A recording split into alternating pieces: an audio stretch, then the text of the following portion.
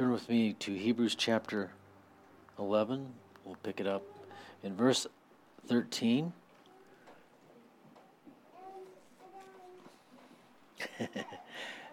Dying in faith.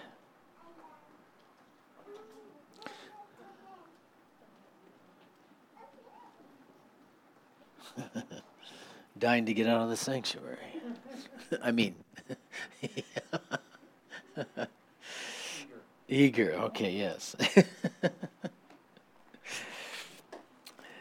Let's pick it up in verse 13. These all died in faith, having not received the promises, but having seen them afar off, were assured of them, embraced them, confessed that they were strangers and pilgrims on the earth.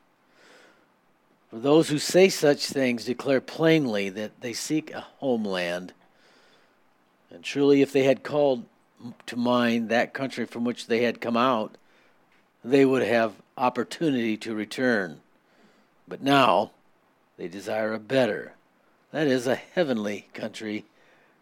Therefore God is not ashamed to be called their God, for he has prepared for them, prepared a city for them. Amen. You know, we've got to remind ourselves who the writer is writing to here once again. He's writing to the Hebrew Christians who have now walked with the Lord possibly a long time, for maybe several years. And the persecution isn't really letting up. I mean, it's actually gotten worse in some ways, and actually more intense, and Rome is starting to get more involved. And so they're bailing. They've lost out on their earthly inheritance, and they can't handle the pressure. And so the writer has taken them all the way through and essentially just shown them there's more to be gained in Jesus that could ever be lost from Judaism and the law. He's better than the angels. He's better than Aaron. He's better than the law. He's mediator of a better covenant. Moses, none of these guys measure up to Jesus. He's better than any angel. I mean, he's God come to rescue us. But when you read this portion of Scripture, it sort of plugs it in right after the pre-flood people and faithful Abraham and Sarah. These all died in faith. Think about this as we work through this. Abraham didn't own a thing except his burial plot. The rest of it, he owned nothing. He had sheep and herds and all that. But as far as the physical property, he bought a plot from the sons of Heth to bury his wife. That's it. But he was a man of faith looking for a different country. You know, these people desired something better than what this earth had to offer. And that's what faith teaches us. There's something better than what we see on this horizontal plane. What's your desire for life? I'd almost bet it's changed from the time that you were first in the faith till now. Before you were a Christian and now as a believer, it has to have changed your desire for what you want out of life. I mean, we don't know anything when we're a kid, right? We're trying to figure it out. It's really sad when you're older, and you're still trying to figure it out. And, you know, once you have your perspective right, and God becomes the desire, all this other stuff is put in its proper position, proper place. And the thing that he's pointing out here is that if you have that desire and that God is your desire, at the end of life, your faith will not fail you. God will be with you. That's why David said, I've never seen the righteous forsaken or their seed begging bread. I will remember you, the Lord says, in your older age. I'm not going to forget you. We lose our ability maybe to handle ourselves, take care of ourselves, provide for ourselves, but God will take care of us. These are the people who lived with God as their desire. That's what if you look through this list here, this hall of faith, all these people had one thing in common. Well, they had more than one thing in common, but they at least had this in common. Their focus was God. They were always thinking upon the Lord. They were walking with Him, living for Him, trusting Him. And this is, they were focused, as it says there in verse 3, on the promises. What has God said? And that's the question we have to answer all the time. What has God said? And do I believe what He has said? And here's a list of people who did. What was the first guy that he pointed out was Abel. These people all saw the unseen things of God. They could see the unseen God, the invisible God, and they believed in what He had spoken to them. Abel saw this. He saw that righteousness is not earned. You can never become good enough for God. And a performance-based life is futile and frustrating, at least that, and more so. He saw and he understood that righteousness was the gift that only God could give. That was the promise, one of the promises of God. Those people, and those of us who we understand, we can't earn it. We need a substitute. Obviously, the law of sacrifice and the lambs that were offered in the Old Testament were sufficient to cover, but we've got the real thing now. Jesus, and this is the whole thesis of the book, the better sacrifice of Christ. And Abel saw this. What? The seed of the woman will crush the serpent's head. Somebody's coming to take care of the fall. We know this. We believe you, Lord. So until then, we'll offer the sheep, we'll offer the oxen, we'll go through the ritual, but we know what's behind that. Forgiveness of our sins. Fellowship has always been the intention of God, and Enoch figured that out. Enoch walked with God. He was the friend of God. And this is an important aspect. People, how do you view your relationship with God? Do you see Him as a friend? Think about how the average non-Christian, if you get into a conversation with them and somebody in the company says something that's a little bit over the edge, maybe people step back to indicate they're going to be struck by lightning because God's going to strike them. You've been in that conversation before, like, whoa, shouldn't have said that. Is that how we view God? If we say something, He's going to crush us like we crush a bug. He could if He wanted to, but we know that He's gentle, kind to the ignorant. I don't know about you, but I put myself in that category. Of all the things that can be known, how much knowledge do I have? Not very much.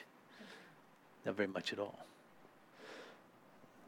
It's good to have that perspective that God's intention for us is not that we keep this set of rules to make Him happy, but that we have love for Him like He has love for us. And this is what it's all based upon. Jesus came and spoke it on a whole nother level. Blessed are those who are pure in heart, for they will what? See God. They'll see God, they'll understand God, and they'll know God. And Enoch was that kind of guy. I think our faith is to be a moment-by-moment experience. And that's a phrase that Francis Schaeffer used over the years and years ago. And it's really easy to think that, okay, yeah, I just need moment by moment, okay. But what does that really mean? I think it has to do a lot with what we think. We never, unfortunately for some of us, we wish we had, it's like a key to our vehicle. If we could just turn it off, it'd be great sometimes, right? I just don't want to think anymore. No more, right? It doesn't work that way. We never stop thinking. And Paul, in his letter to the Corinthians, understood this, and he understood that mind, within our minds, is where the war with the unseen realm takes place. There's a constant battle with our thoughts. The thoughts that we don't know where they come from. We don't know how they originate. That tells you how smart we are, how much we really know. Where do your thoughts come from? Clueless, right? Paul in 2 Corinthians 10 says, "For though we walk in the flesh, in the body, we do not war according to the flesh, for the weapons of our warfare are not carnal, but mighty in God for the pulling down of strongholds, casting down arguments and every high thing that exalts itself against the knowledge of God, bringing every thought into captivity to the obedience of Christ, being ready to punish all disobedience when your obedience is fulfilled." Most of us, I would think about what our thought patterns are. And there are some thought patterns that we have that we wish we could stop. Why am I continuing to go back to rehearse this? And we all have these little thought pattern ruts that we can get into. And the only thing that can regenerate that is the presence of God, the scripture of truth, and the Holy Spirit renewing our minds.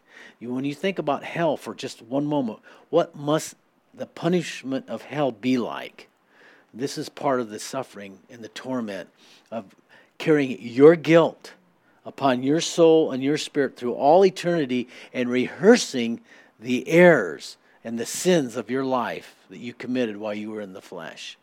That will be, no doubt, part of that torment. Think about how even now, and I think this is my own experience, of the damage that I did maybe for a couple years of my life that were really heinous things, the shame. And every now and then, like, where'd that, it's hard to bear. And the only one, the guilt's gone, but it's still you can't unthink it. You can't forget that thought, some of them. Lord, would you just kind of like erase that? Break out the spiritual eraser and just blot that out of my brain? Well, you see, that will happen eventually. But for now, there's a reoccurrence of that on occasion. But I don't dwell on that. I bring that thought captive. Like, no, we are not going there. We're not going to dwell on that. And I think you have to, this is what it's talking about when he says moment by moment. When the thoughts come in, I immediately judge it. What do I judge it against? My own standard or what God says? Is it true or is it a lie? Now, if I dwell on negativity, and just if you haven't done this little exercise, it's quite interesting. If you pay attention to yourself, you get a negative thought and you begin to you just kind of let it linger there. And then you get another one. And then you get another one.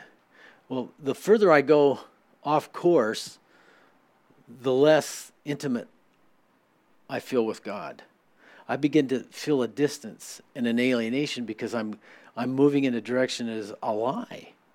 And to the degree that I let those thoughts dwell in me, and I let them go day after day, and I fail to renew my mind and to allow the Holy Spirit to regenerate and sort of bring that into captivity where it needs to be arrested and dealt with, I will develop a stronghold. And that is where the enemy is able to get a foothold on that stronghold, and as I live after the flesh and begin to control me and begin to plant other thoughts, and he has me in a sense. He doesn't own me. You still belong to God. But this is what he's talking about, being a carnal Christian. This is why if you don't deal with your thought life, you'll not make progress in your spiritual growth. Your maturity will be retarded, spiritually speaking, because you're not dealing with your thought life. We have to bring every thought. This is the moment-by-moment experience that Paul is talking about, and I think we should pay attention to. I have to arrest the negativity. Anything that is contrary to love. Anything that I know that is unclean. David said, I'll not set anything evil before my eyes. I will not conduct myself with the wicked. Those are things that I know are offensive to God. They are not loving. And so I put up a resistance to that. And I will not tolerate that in my life. That is and here's the rule of thumb. I am to be rude with myself. and gracious to others. I'm not going to judge anybody. Who am I to judge another man's servant? Here's the phrase the Lord gave me years ago when it comes to liberties and what people can, some people can sort of get away with and others can't, right? And my little phrase that I've always gone back to is, others can, you cannot. You judge yourself. You be harsh with yourself. You be rude with yourself when it comes to walking the line and pulling the thoughts into captivity, and you'll do well. You take a passive, we're all under grace.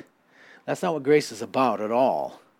Grace is not given, it's given for human weakness, not for the indulgence of the flesh. Well, we're all under grace. We can watch this, or we can go here. We can do that. Really? That's not grace. That's not grace at all. That's a misuse and a misunderstanding of grace. Grace is for human weaknesses that cries out in brokenness to God, please help me overcome this. Change my life. Transform me. That's the moment-by-moment experience that we're to have. But others, yes, here, this is what we're talking about when we talk about the walk. Enoch walked with God. He was able to walk with God because he knew the things that offended God he wasn't going to do. And he purposed in his heart, I'm not doing that. Daniel purposed in his heart that he wouldn't what? Defile himself. We have to purpose in our heart if we're going to walk with God. But as far as salvation goes, he uses, Noah has the example there. And what was it? He was moved by his faith. He observed the warnings. Hey, look, I've had it with this generation. Wickedness on the earth is beyond remedy. I'm going to wipe them out. I'm going to give them 120 years. No, you better get ready because I'm coming. And if ready or not, here I come. And it's that way. If we don't see the second coming of Christ that way, ready or not, I'm coming. Are you rapture ready? Are you ready to be taken from this? If the Lord takes you before the rapture, are you ready? Are you bringing the thoughts captive? Are you enjoying God's salvation? Hey, this is no time to monkey around. We're in war, and the devil's playing for keeps. Noah understood that. He observed the warning. Whoa. Here's the plans, Noah. Go get after it. Get the boat built. He did. He prepared the ark. You see, that's what true faith is. If I really believe God, I'm doing something with it. It's not some a gathering of thoughts and knowledge of the Bible. Knowledge is not faith. Knowledge of God, knowledge of the Scriptures, let's say more particular, is not necessarily faith. It is knowledge of God, the person. Do I know God, and do I know His ways, what He loves, what He hates, what He desires of me? And when I believe that, I act.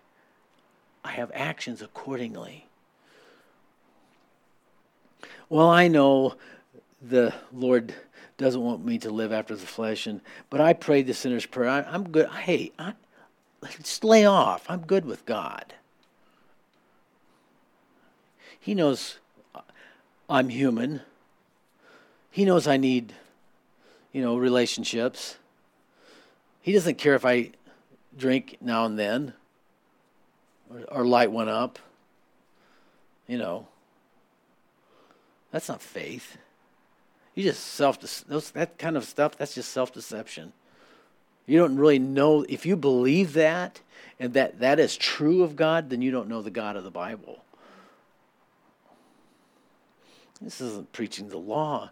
This is preaching just simply living by what He has said is clean and what's unclean, what would defile and what does not defile.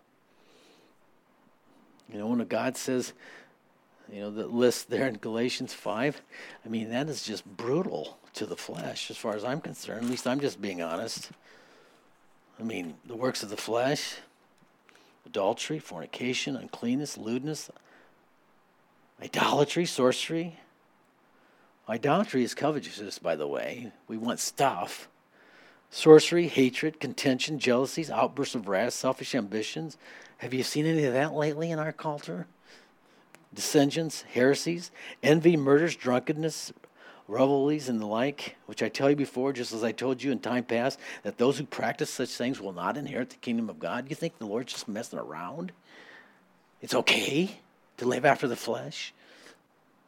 See, faith needs to be redefined in the church today. Now we just march them through the church, in and out, in and out, in and out. I did my God thing for the week. See you next week. Oh, well, just to appease my conscience, I'll drop a little bit in the offering box. This is how we're living in America. I know, to some degree, very possible. I'm speaking to the empty chairs with you guys. You all love the Lord. It's very evident you wouldn't be here. But just be aware of what's going on in the church. The church is in big trouble. We're in big trouble. And we're just about to get a spanking. I just feel it in my heart. Like, you think the Lord's just going to let the church continue to live after the flesh, and he just kind of, passe blah, just let it roll through? I don't know about you. I had a sort of a rule of thumb, and I don't know that it was completely right. I didn't have a father figure in my life other than my grandfather, but he didn't do a lot of corrections because I wasn't always there. So I didn't really have a father figure, so I didn't really know how to father my children. But the thing I took to heart was, well, how does God father me? How does God deal with me when it comes to my life? Well, I sort of picked this up, and I don't know if it's 100% accurate, but it has worked for me, and it's worked, I hopefully, with my children, at least to some degree. He warns me. I just get the sense I shouldn't do that. That's a warning. And then second, silence. Persistent activity in that direction, whack. Whoa, I knew I shouldn't have done that. Okay? So I tried to transfer that. I didn't do it perfectly, but I tried to transfer that warning, and usually probably warn a second time. Because I don't like to, the hardest thing to do as a parent is to have to punish your children for direct disobedience. But you have to do it. And God will do it for us, and he should do it. And we should be thankful that he does it. It means we're legit. We belong to him. And so this is faith, and how faith is conducted in the lives of those who love the Lord. And Abraham expressed his faith in another way by receiving it as an inheritance that he really didn't get to enjoy. He just moved around in it. He didn't, as I said earlier, he didn't possess anything except his burial plot. But how was his faith expressed? Well, first of all, he obeyed the call of God. He ventured into places that were unknown to him. He even landed in a place called Traveler's Rest. Imagine that.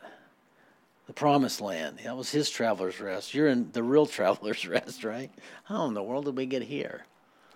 Aptly named, though, right? For us. He obeyed God's call. He went out with full knowledge. You don't have to know everything to be a person of faith. Isn't that freeing?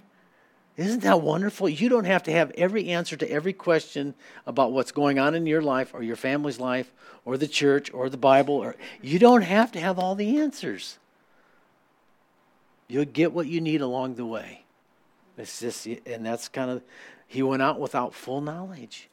We're here. You're here. You're here without full knowledge.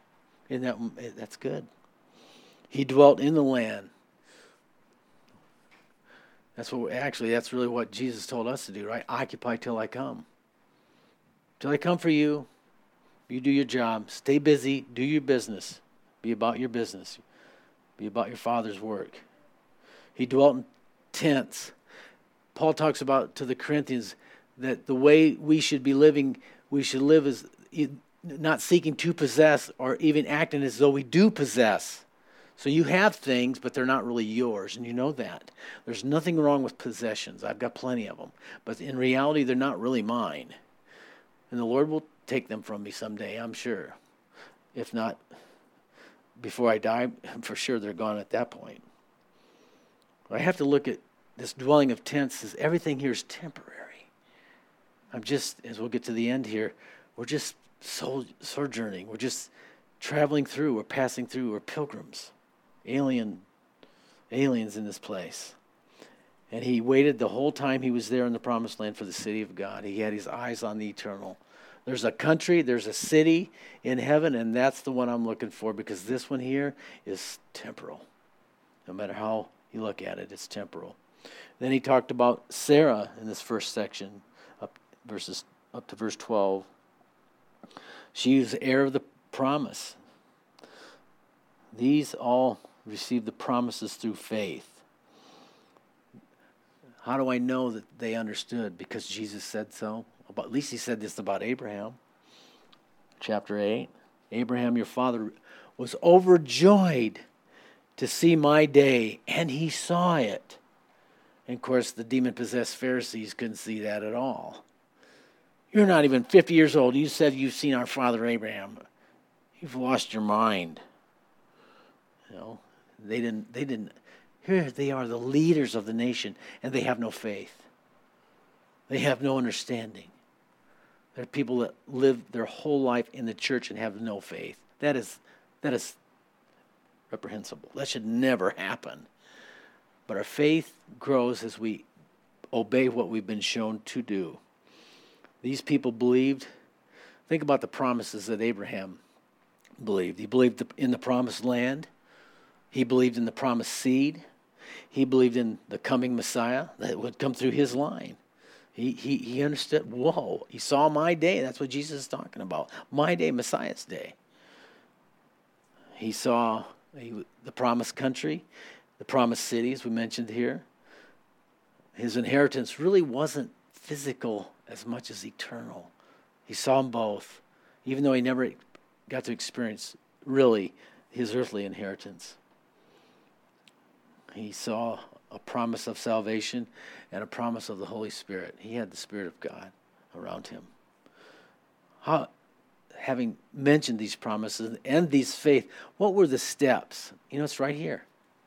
What are the steps of faith? If this is the big deal, right?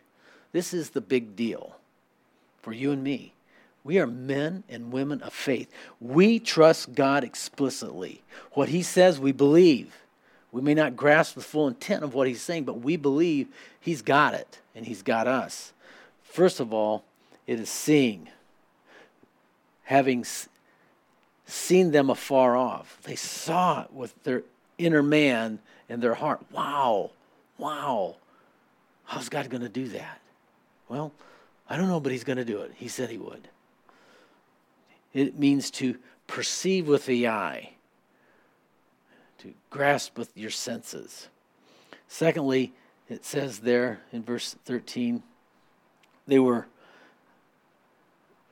assured of them. The idea there is persuaded.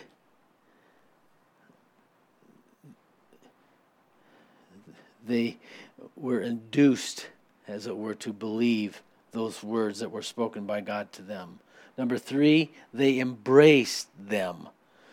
You see it, you are assured of it, you're persuaded of it, and then you embrace it. You see the progression here. To engage it as though you wanted it, it's a hospitable thing. I want this for myself. That's the word here. Seeing them, being persuaded of them, embracing them, and then receiving them, to take it by the hand. I got this, Lord. It's mine. I say that when we quote Chuck. I remember this years ago.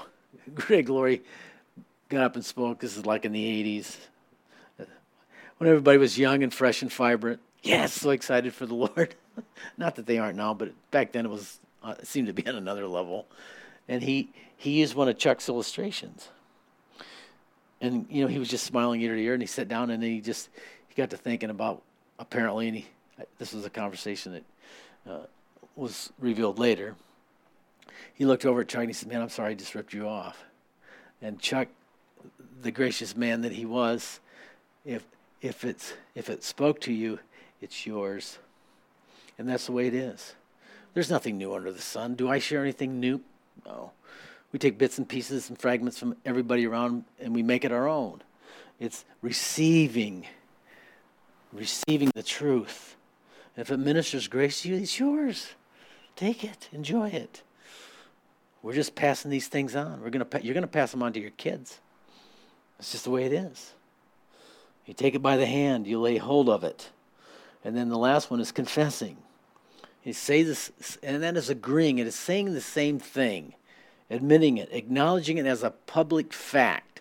In other words, when you confess it, you can pronounce it, you can proclaim it, and you don't really care what anybody else thinks. It doesn't matter what they think because it's inside and it's real. I remember when I first got saved and it was real. It's still real. And I witnessed a couple of my own. The first time one of my buddies saw me after my conversion, he had to step back like, man, you still look the same, but there's something different about you. And one of the other guys says, wow, I'm kind of glad you got your stuff together now, man. Like, there's something different. And yeah, see, that's what happens. When God gets a hold of you and this is the process. You see it, you're persuaded of it, you embrace it, you receive it, and you confess it. You're a transformed soul. That's the way it works. And you understand now how important it is to deal with the moment-by-moment thing, because you'll never get through these unless you are arresting your thoughts that are contrary to faith, that are things, if you're constantly dealing with sin in your life, you'll never get beyond that. You've got to bring it to the cross. How is that? So I'm there. I'm at this junction again, and something needs to be said here so that you can get a grip on how to deal with that. And how do we deal with sin? It's by faith. You see your sin nailed to the cross with Christ. And by faith, I am dead to that. And of course, Paul talks about it in Romans 8, who through the Spirit do mortify the deeds of the body. And so Abraham it's the same principle of Abraham trying to get his mind around the thought that he was going to father a child in his old age. Like, wait, how can this be? What's it say in Romans 4? Who against hope believed in hope. That's the way you have to look at your failures and your shortcomings and your lack of being transformed, or where you think you should be at and you're not there. The stuff you're frustrated with, and you just can't get beyond these patterns that set you back. Who by faith see it nailed to the cross. Who against hope believe in hope. That's how you overcome. There is no other way. It isn't. You can get all the counseling you want. You can read all the books you want. You can pray prayers. But until you make the confession and you bring it to the cross, it's going to stay there. And it'll be a stronghold. But God knows how to break down the strongholds. In this whole thing about strangers, I love this part about Abraham and Sarah, strangers and pilgrims. They're temporary residents. Do you see yourself as a temporary resident here? That helps. It helps you let go of a lot of stuff. One of the things that I've had to talk to a number of people over the years on their deathbed. And and of course you've heard this from others, but it's true. No one's ever said, and I probably will never say, gosh, I wish I would have worked more. I wish I would have spent more time on the job. Gosh, I missed out on that. I should have got more done. They don't say that, do they? It's always, gosh, I wish I would have spent more time with who? My family, my kids. And the other thing was, gosh, I wish I would have dropped the petty issues, the grudges. Guys, in particular, guys are really good at carrying, at least my personality type is. You offend me, I'll give you the look inside, if not outward, right? Oh, okay. You just learn to, after a while you learn that's stupid. Let it go. You don't want to carry that. Have you messed up before and offended people? Yeah, well, it happens. Let it go. And that's what we have to do. But if you don't do that and you're on your deathbed, you regret it. We don't want to go there. We're just temporary residents. You know what they call them in Uganda? Masunga. You're a Masunga. You don't belong here. And usually they were, okay, when we go to Uganda and Africa and you're this color, You don't belong there. That's what they call you, a Mazunga. He doesn't belong here. You don't belong here. This is not your home. Just remember that. Verse 14 talks about their declaration. And this is the idea of declaring plainly.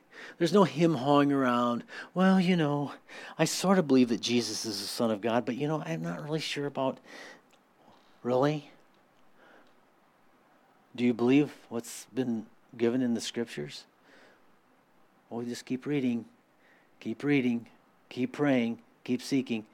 It's just a matter of time. You'll be convinced and you'll be able to declare plainly that Jesus is the Son of God, declared to be the Son of God with power through the resurrection of the dead. You know anybody, other saviors that proclaim saviors that rose from the dead?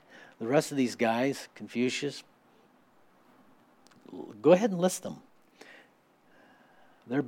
If their bones still exist, but most likely they're all turned to dust. They've perished. Our God, our Savior, rose from the dead. These people declared plainly. And they announced clearly. I just think there's something about, as believers, when you have gone through this process of it being written on your heart, you have no problem sharing your faith. It's just as natural as breathing. It's going to come out. Doesn't mean we just are overt always right out wherever we go, but I'm not ashamed. I had something happen to me when I was up north at the reunion. I didn't plan this. It's a little embarrassing for me to share this, but I'm going to share it. So, one of my classmates, one of the ladies, her husband's a pastor, and she helps kind of organize the class reunion and things. And something came up at the last minute and they couldn't make it, and so they asked me to pray for the meal. And so I said okay. So I asked one of my big buddies. He's a real big guy. He's a solid believer. Hey Rod, you want to get everybody to quiet down because everybody's going for it. And so he gets everybody to quiet down. At least most people did. And so I prayed, but the thing I did was I put my hands up. I'm thinking, I don't know, my hands just went up. Like, that's a little Pentecostal, Lord. What are we doing? Quick thought, I prayed, but I just raised my hands. And I didn't plan that, and I thought about it when I started to do it. I'm like, oh, well, Lord, bless this food, You have no problem declaring. The Holy Spirit gives you boldness. I think there's something important about our faith that we really do need to be candid, not rude. That's not, we need to be loving, but we can be candid and declare plainly, because that's what the word is saying here. That we're seeking a homeland. This is not our home. We can plainly say, hey, I'm not afraid to die. Are you afraid to die as a Christian? No. The sting of death. It's probably going to sting a little bit. Probably going to hurt for a moment. I'm hoping, like when they say you go into shock, you don't maybe it's one of those moments. Hopefully. It won't hurt too much, but you know what? It's but for a moment, all right? What's it going to be like on the other side? Don't you spend time thinking about heaven? What's it going to be like? It's kind of like the little guy in the womb over there, what's it like out there? I hear all these people talking, all these noises, my mom's voice, my dad's voice. Of course, he's not thinking that right now, but whatever. This is like the womb, and we're going to be birthed into another reality that's so far greater that we're trying to figure it out. What's it going to be like? Well, we know it's got a country. We know there's a city there, so you got city life, you got country life. We know there's trees. We know there's fruit on the trees. We know there's a river of life. We know there's streets. We know there's music. We know there's time. Lots of people. There's angels there. And you start going through this list, and you start trying to create this, the closest thing you can kind of get to is, could you imagine this world without the curse? That you have a city life, you have a country life. You have things you can do in the country. You've got fine arts in the city. You got, is that a reflection of the way it's going to be in heaven? Possibly, but it's beyond comprehension. Just like it's beyond comprehension for the little people in the womb, when they come out, like, whoa, it's all this light. Whoa. That's probably what it's going to be like for us. So walking by faith, trusting God, and this is what it's all about, learning to trust God in this journey from earth to heaven, learning to walk by faith. I think it's important as a regenerated believer to have thoughts of heaven daily. Think of where we're going. And what's the name of the guy that wrote the book on heaven? James? Randy Alcorn, yeah. I love that illustration. We'll spend days planning our vacation. Well, we're going to go. It's going to take this long to get there. It's going to cost this much. We're going to go here, here, and here, and probably do some other stuff. And then let's go check out what's really available there. We'll spend a lot of time doing that, but we don't think about where we're going to spend most of our eternal life is there. Don't you think we ought to kind of get familiar? And then what's even worse is you have passion. Well, the Bible really didn't talk a lot about heaven. You might want to reread your Bible again because it talks a lot about heaven and what's there and what's not there. And I think you do. I think the more heavenly minded we are, the more earthly good we're going to be. And that's just my opinion. These guys were so focused on that, they had no thoughts of returning to the world. Do you think Abraham, hey, I don't know, I think I'm done with this gig with God. I think I'm going back to Ur of Chaldees. Let's just go home, Sarah. No, never entered his mind. The reason he went back there is to get he sent his servant back to get a wife for his son. He wouldn't even send his son back there because he knew what was back there. Do you think the ones who really loved God that came out of Egypt, let's say Joshua and Caleb, do you think they wanted to go back to Egypt? I don't want to go back to the way I used to live. There's no attraction there. There's nothing there. There's nothing there for you and for me. We desire a better city, a better country. And literally, desire means to strive. It's an active word. We want to reach out for it. What's your desire in life? Where do you want to be? Where do you want to go? What's most important to you? I want to be where God is. I want to be prepared for meeting Him the first time, face to face. What's really blessedness is this is how we want to end this. How does God see all this conversation that we've had tonight? He's not ashamed of you, of me. They love me. I love them. I've got to prepare them for heaven. I can't wait till they get here. It's going to be wonderful. Going to be a wonderful exchange. And to think the only thing we have to overcome there's two things we have to overcome. We have to overcome ourselves, the flesh, and we got to overcome the enemy. And we've been given great provision in the Word to do that. Father, we thank you for your Word, and we thank you for these great, Lord, these great and precious promises, Lord. They are just marvelous. Burn them into our spirit, our souls. Fill our lives, our spirits with zeal for you and passion for you, Lord. You're coming soon. We want to be a bride without spot, without wrinkle, Lord. Paul desired to present the churches as a pure virgin to you, the husband of the bride. Oh God, purify our hearts. Help us to bring our flesh to the cross, to nail our sins by faith there and die to them. Give us your spirit, Lord. The flesh profits nothing. We cast all our cares upon you now, Lord. We trust you. Do your special work in us, Lord. Continue to be patient and long-suffering with us, Lord. In Jesus' name, amen.